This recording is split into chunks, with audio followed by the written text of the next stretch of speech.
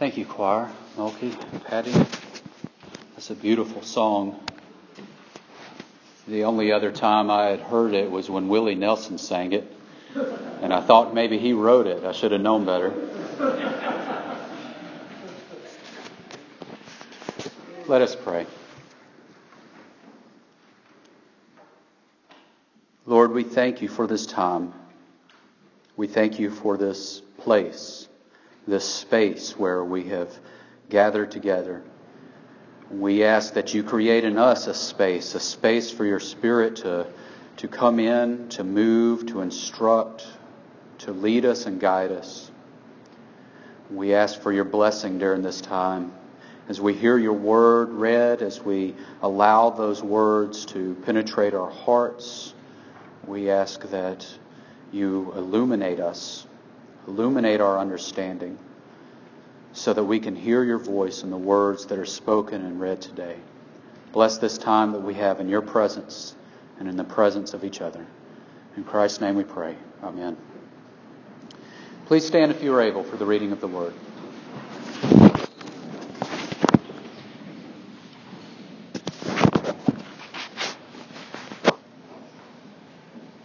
Our scripture this morning comes from the book of Romans, chapter 12, verses 6 through 21. Having gifts that differ according to the grace given to us, let us use them. If prophecy, in proportion to our faith. If service, in our serving. The one who teaches, in his teaching. The one who exhorts, in his exhortation. The one who contributes, in generosity. The one who leads, with zeal. The one who does acts of mercy with cheerfulness. Let love be genuine. Abhor what is evil. Hold fast to what is good. Love one another with brotherly affection. Outdo one another in showing honor. Do not be slothful in zeal. Be fervent in spirit. Serve the Lord. Rejoice in hope. Be patient in tribulation. Be constant in prayer. Contribute to the needs of the saints. And seek to show hospitality. Bless those who persecute you. Bless and do not curse them. Rejoice with those who rejoice. Weep with those who weep. Live in harmony with one another. Do not be haughty, but associate with the lowly. Never be wise in your own sight. Repay no evil for evil, but give thought to what is honorable in the sight of all. If possible, so far as it depends on you, live peaceably with all. Beloved, never avenge yourselves, but leave it to the wrath of God, for it is written, "Vengeance is mine, I will repay," says the Lord. To the contrary, if your enemy is hungry, feed him. If he is thirsty, give him something to drink, for by doing so you will heap burning coals on his head. Do not be overcome by evil, but overcome evil with good. This is the word of God for the people of God. Thanks be to God. You may be seated.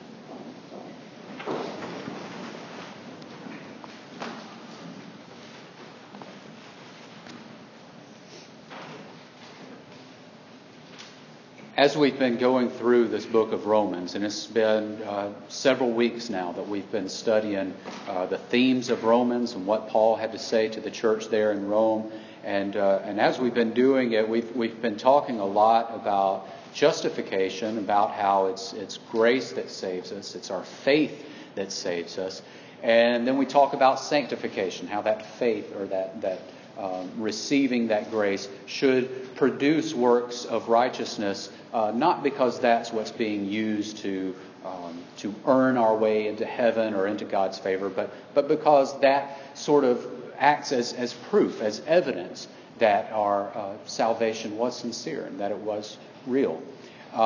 There is a question that I've been asked a few times. It was asked again this week about, well, what about those who make a confession of faith later in life, or maybe a deathbed confession? They don't have time for the process of sanctification, to be changed and to be moved on towards perfection in this life. What about them? Are they still saved, even though it was in the last few moments of their life that they received the grace offered through Jesus Christ? And the answer is, if their faith was sincere, if they sincerely professed, then yes, they received that justification. Sanctification is not how we earn grace. It's not how we earn eternal life. Sanctification is merely the evidence that points back at that moment of justification and authenticates it. So these are themes that we've been looking at and discussing throughout Romans. And so far, up until now, it's all been very personal. It's all been very individual. Even talking about this, even talking about deathbed confessions or last-minute professions of faith and things like that. But Paul kind of shifts here in this section of the book. Until now, he's been saying things like all have sinned, and we've been going right along with him, talking about we all are individual sinners, we all fall short, we all start over here on this side of the gulf that separates us between God, us and God because of our sin, and so we all have this individual baggage, this individual sin, and we all have to come through faith. We all have to receive grace as individuals. It's a personal choice. And we all have to make this journey of faith on to sanctification. But Paul here starts to talk about the journey that we make is made together. And we are sanctified with each other as we are all making the journey, walking stride for stride along with each other. And we began talking about this just a little bit last week when we talked about being grafted in. Remember, we were talking about Israel and our faith grafts us as the church into the nation of Israel. We inherit the promises, the heritage, the hope, all of those things that God had given to the nation of Israel, we inherit once we profess our faith and we are grafted into that rich heritage. But we're talking about a corporate level here. We are talking about community. We are talking about a nation. We're talking about a new nation, a spiritual nation. We are talking about the church. And so what we see is that even though our own choices to follow Christ, to surrender ourselves, to receive grace, those are individual choices. We come together as a body, as a group of believers. And we do that recognizing that we have all had the same experience. We have all had the same event change us or shape us. And that is the event where we receive God's grace. And that event, once we receive it, the reaction should be the same for all of us. Once we receive and we recognize God's grace and God's love, we should all be directed to where we live our lives in grace and in love. And if we all experience that grace and love, then we should all be echoing that grace and love to each other here in the church. We should all be reflecting it to each other because we've all experienced the same life-changing, life-altering event. Now, if you want evidence of how an event can change the behavior of a broad group of people, just think back to September 11th, 2001. That was an event that all Americans who were alive then witnessed and experienced. And it was an event, if you remember, that really kind of brought the nation together in a lot of ways. I remember noticing in the aftermath of that event that people sort of rallied around each other a lot more. People were a lot friendlier. You would go to a grocery store and someone would hold the door open just a few seconds longer than they normally would for someone coming in. And there was all of this unity among Americans in the aftermath of September 11th. Now, unfortunately, there was kind of a pendulum effect where I guess people got tired of being nice to each other and got so tired of it that it swung the opposite way. And now people are probably more hostile or just as hostile as ever, as if that all of that kindness just wore them out. They got burnt out on it. Unfortunately, the event that we experience when we come into the fold with Christ, when we receive His grace, is a lasting event. It's a permanent event. It's not like the tragedy that was 9/11, where it might change us all for a little while temporarily, and then we go back to being the way we were. grace, when it is authentically received, when we come into the fellowship that Christ offers us, it changes us forever. We are constantly renewed and revived. And so the way we treat each other as having all experienced that should be constant. It should be something that is ever growing and changing. And that's what makes the church vital, is that we are all constantly growing and sharing that grace and that love with each other. But it has to be selfless. And that's the heart of what Paul is saying here, that love has to be selfless. He says, let love be genuine. Some translations say, let love be sincere. And you could say that the love Americans were feeling for each other in the aftermath of 9/11 might not have been sincere. It might have been emotional reaction or an emotional response, but it wasn't sincere love. The love we receive from Christ is sincere. And if we receive that love, we realize that it's a selfless love. And so if we are selflessly loving each other, what we are actually doing is we are surrendering ourselves for the good of Christ, His mission on earth, and for His church, which is His body. Now, most religions talk about the idea of ego death or self-death, where you surrender yourself to become part of something else. And that's, you see that in all kinds of religions, Eastern religions, mystic religions. But Christianity is the only religion that talks about surrendering yourself, dying to yourself, so that you can be replaced with Christ. That you become less so that He can become more. So that you sacrifice yourself so that He can live in you. And so when we do this on an individual level, it's powerful. But then when we come together as a group of people, and one by one, we are all surrendering our own needs and desires and our selfish wants for the will of Christ.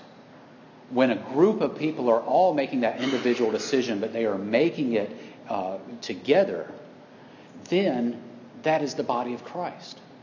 Because Christ is coming alive in this person and in this person and in that person all at once, and then they are uniting, and that is how Christ acts in our world. That's why we call the church the body of Christ. When we come together, when we recognize His grace, when we recognize the gifts He's given us, and we surrender ourselves, and we all come together in that way, He comes alive in amazing ways. That is the body of Christ in the world. And that's the ultimate image of teamwork. I don't know how many of you have been on a team, if you played sports at some point in your life, or if you've been in the workplace where maybe you were part of a team that had a goal that you were working towards. If you've ever been on a team of any type, you know that a team cannot center around one person and their agenda. The team has to have a common goal that they work towards, and they all have to come together, and they all have to make sacrifices for each other. And if you don't believe that's true, all you have to do is look at the Atlanta Braves. Back in the 1980s, they built their team around Dale Murphy. He was the superstar. People came to see Dale Murphy play, and he was great. But the team was horrible. And when they traded Dale Murphy in, I guess about 1990, they decided that they would address the needs in several different positions. And what wound up happening was they assembled a team that was good across the board. They worked together. They weren't focused. They weren't centered around one person. And so for the next 14, 15 years, the Braves were great. They won their division 14 years in a row. They were always in the conversation for a World Series appearance. And it's because they were founded on teamwork, on everybody, not one individual. They didn't have just one great pitcher. They had Greg Maddux and Tom Glavine and Steve Avery and John Smoltz. They had all of these. I remember there was one year where almost their entire starting lineup made the All-Star team. That was teamwork. They weren't focused on one individual getting all the credit and all the glory.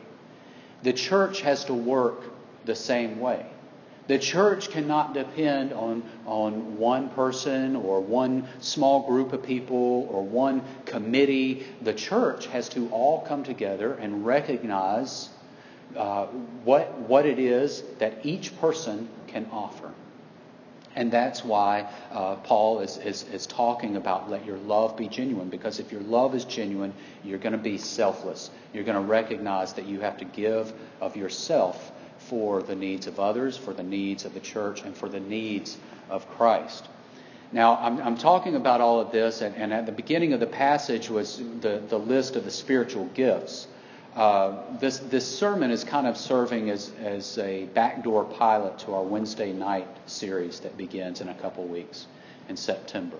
In that series, we're going to talk about the spiritual gifts, how we can identify them, how we can see which ones we have, and how we can use them. A backdoor pilot, if you're familiar with how television shows work, there's usually a pilot episode.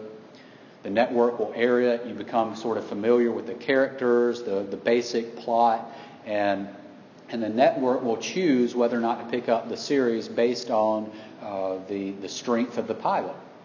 Well, sometimes you have a TV show that's a spin-off from another TV show, much like Gomer Pyle, USMC, was a spin-off from the Andy Griffith Show.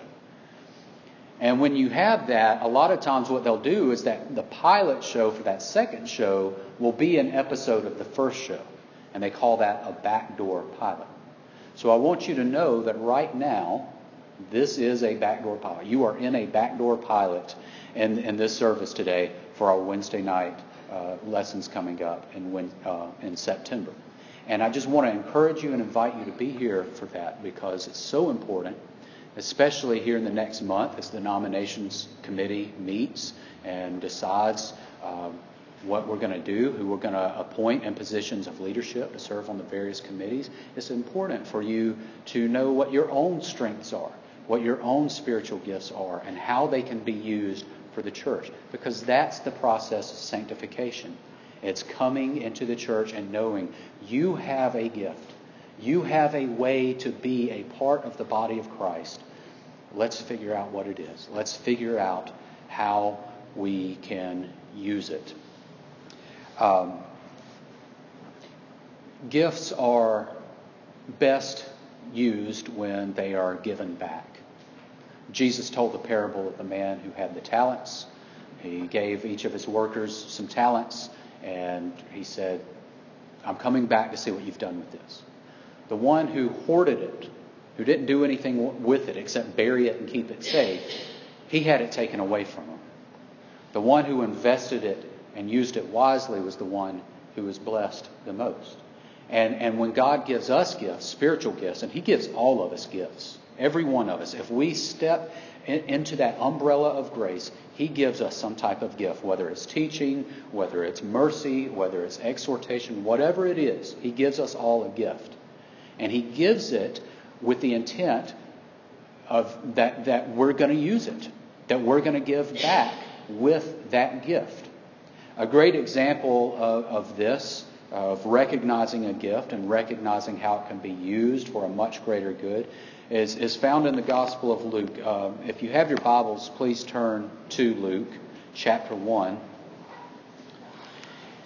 And since it's a gospel, and since it's at the beginning of the gospel, you know that this probably has something to do with the birth of Jesus. But in chapter 1, starting at verse 46, we have this song, this hymn that Mary sings. We call it the Song of Mary. Sometimes it's called the Magnificat. It's Mary's song of praise upon discovering that she is with child, and the child that she is going to have is going to be the Savior of the world. And so beginning at verse 46, this is Mary's praise. She says, "My soul magnifies the Lord, and my spirit rejoices in God my Savior, for He has looked on the humble estate of His servant. For behold, from now on all generations will call me blessed. For He who is mighty has done great things for me, and holy is His name." So right here at the beginning, Mary is recognizing, I have been blessed. God has done something wonderful for me. And that's when we receive Christ, just as Mary received Christ into her womb, when we receive Christ into our hearts, we recognize God has done something wonderful for us. But then Mary goes on, picking up in verse 50, she says, His mercy is for those who fear Him. From generation to generation, He has shown strength with His arm. He has scattered the proud in the thoughts of their hearts. He has brought down the mighty from their throne and exalted those of humble estate. He has filled the hungry with good things, and the rich He has sent away empty. He has helped His servant Israel in remembrance of His mercy, as He spoke to our fathers, to Abraham, and to his offspring forever. So just to be clear, Mary has started off saying, God has blessed me. He has done a wonderful thing for me. And through this, He is going to bless Israel. He's going to remember His promises to our ancestors. He's going to strike down the rich oppressors, the wicked oppressors, and He's going to lift up the poor and needy.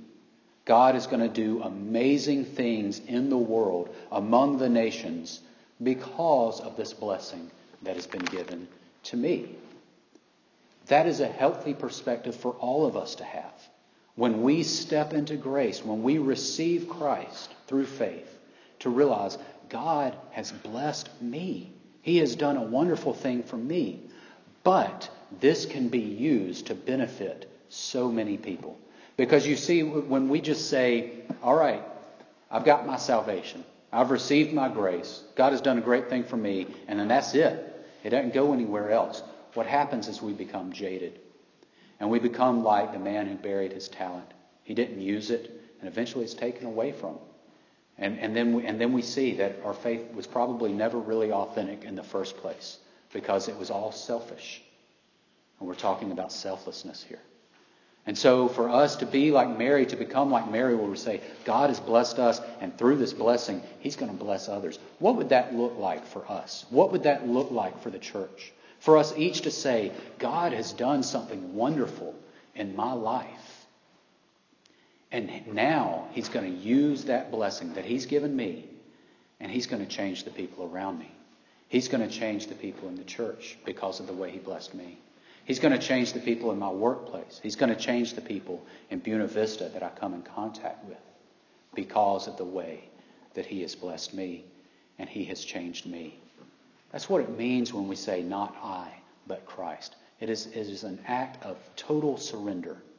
Not so that we can become elevated and exalted and all, but so that we can become a part of His body. And Christ can reign in us, through us, and in the world all around us. Grace brings transformation on the individual level. But if we're truly transformed, we will lose ourselves. We will die to ourselves. We will sacrifice the whims and the petty selfish desires that are often buried deep within ourselves. We'll instead become a part of something much greater, a forever new and regenerating creation called the church. Just as Christ makes us a new creation, the church is constantly becoming a new creation because it is always changing. It is always receiving new members. It is always growing in love through its members and the way they express that to each other. Remember, we're on a path of sanctification, and the church, the body as a whole, is sanctified when we as people are sanctified together. Let us pray. Lord, we cannot thank You enough for the ways in which You have shown Your mercy and Your love to us, the way You extend Your grace to us. You have blessed us richly. But Lord, never let us sit on that blessing. Never let us hoard that grace for ourselves.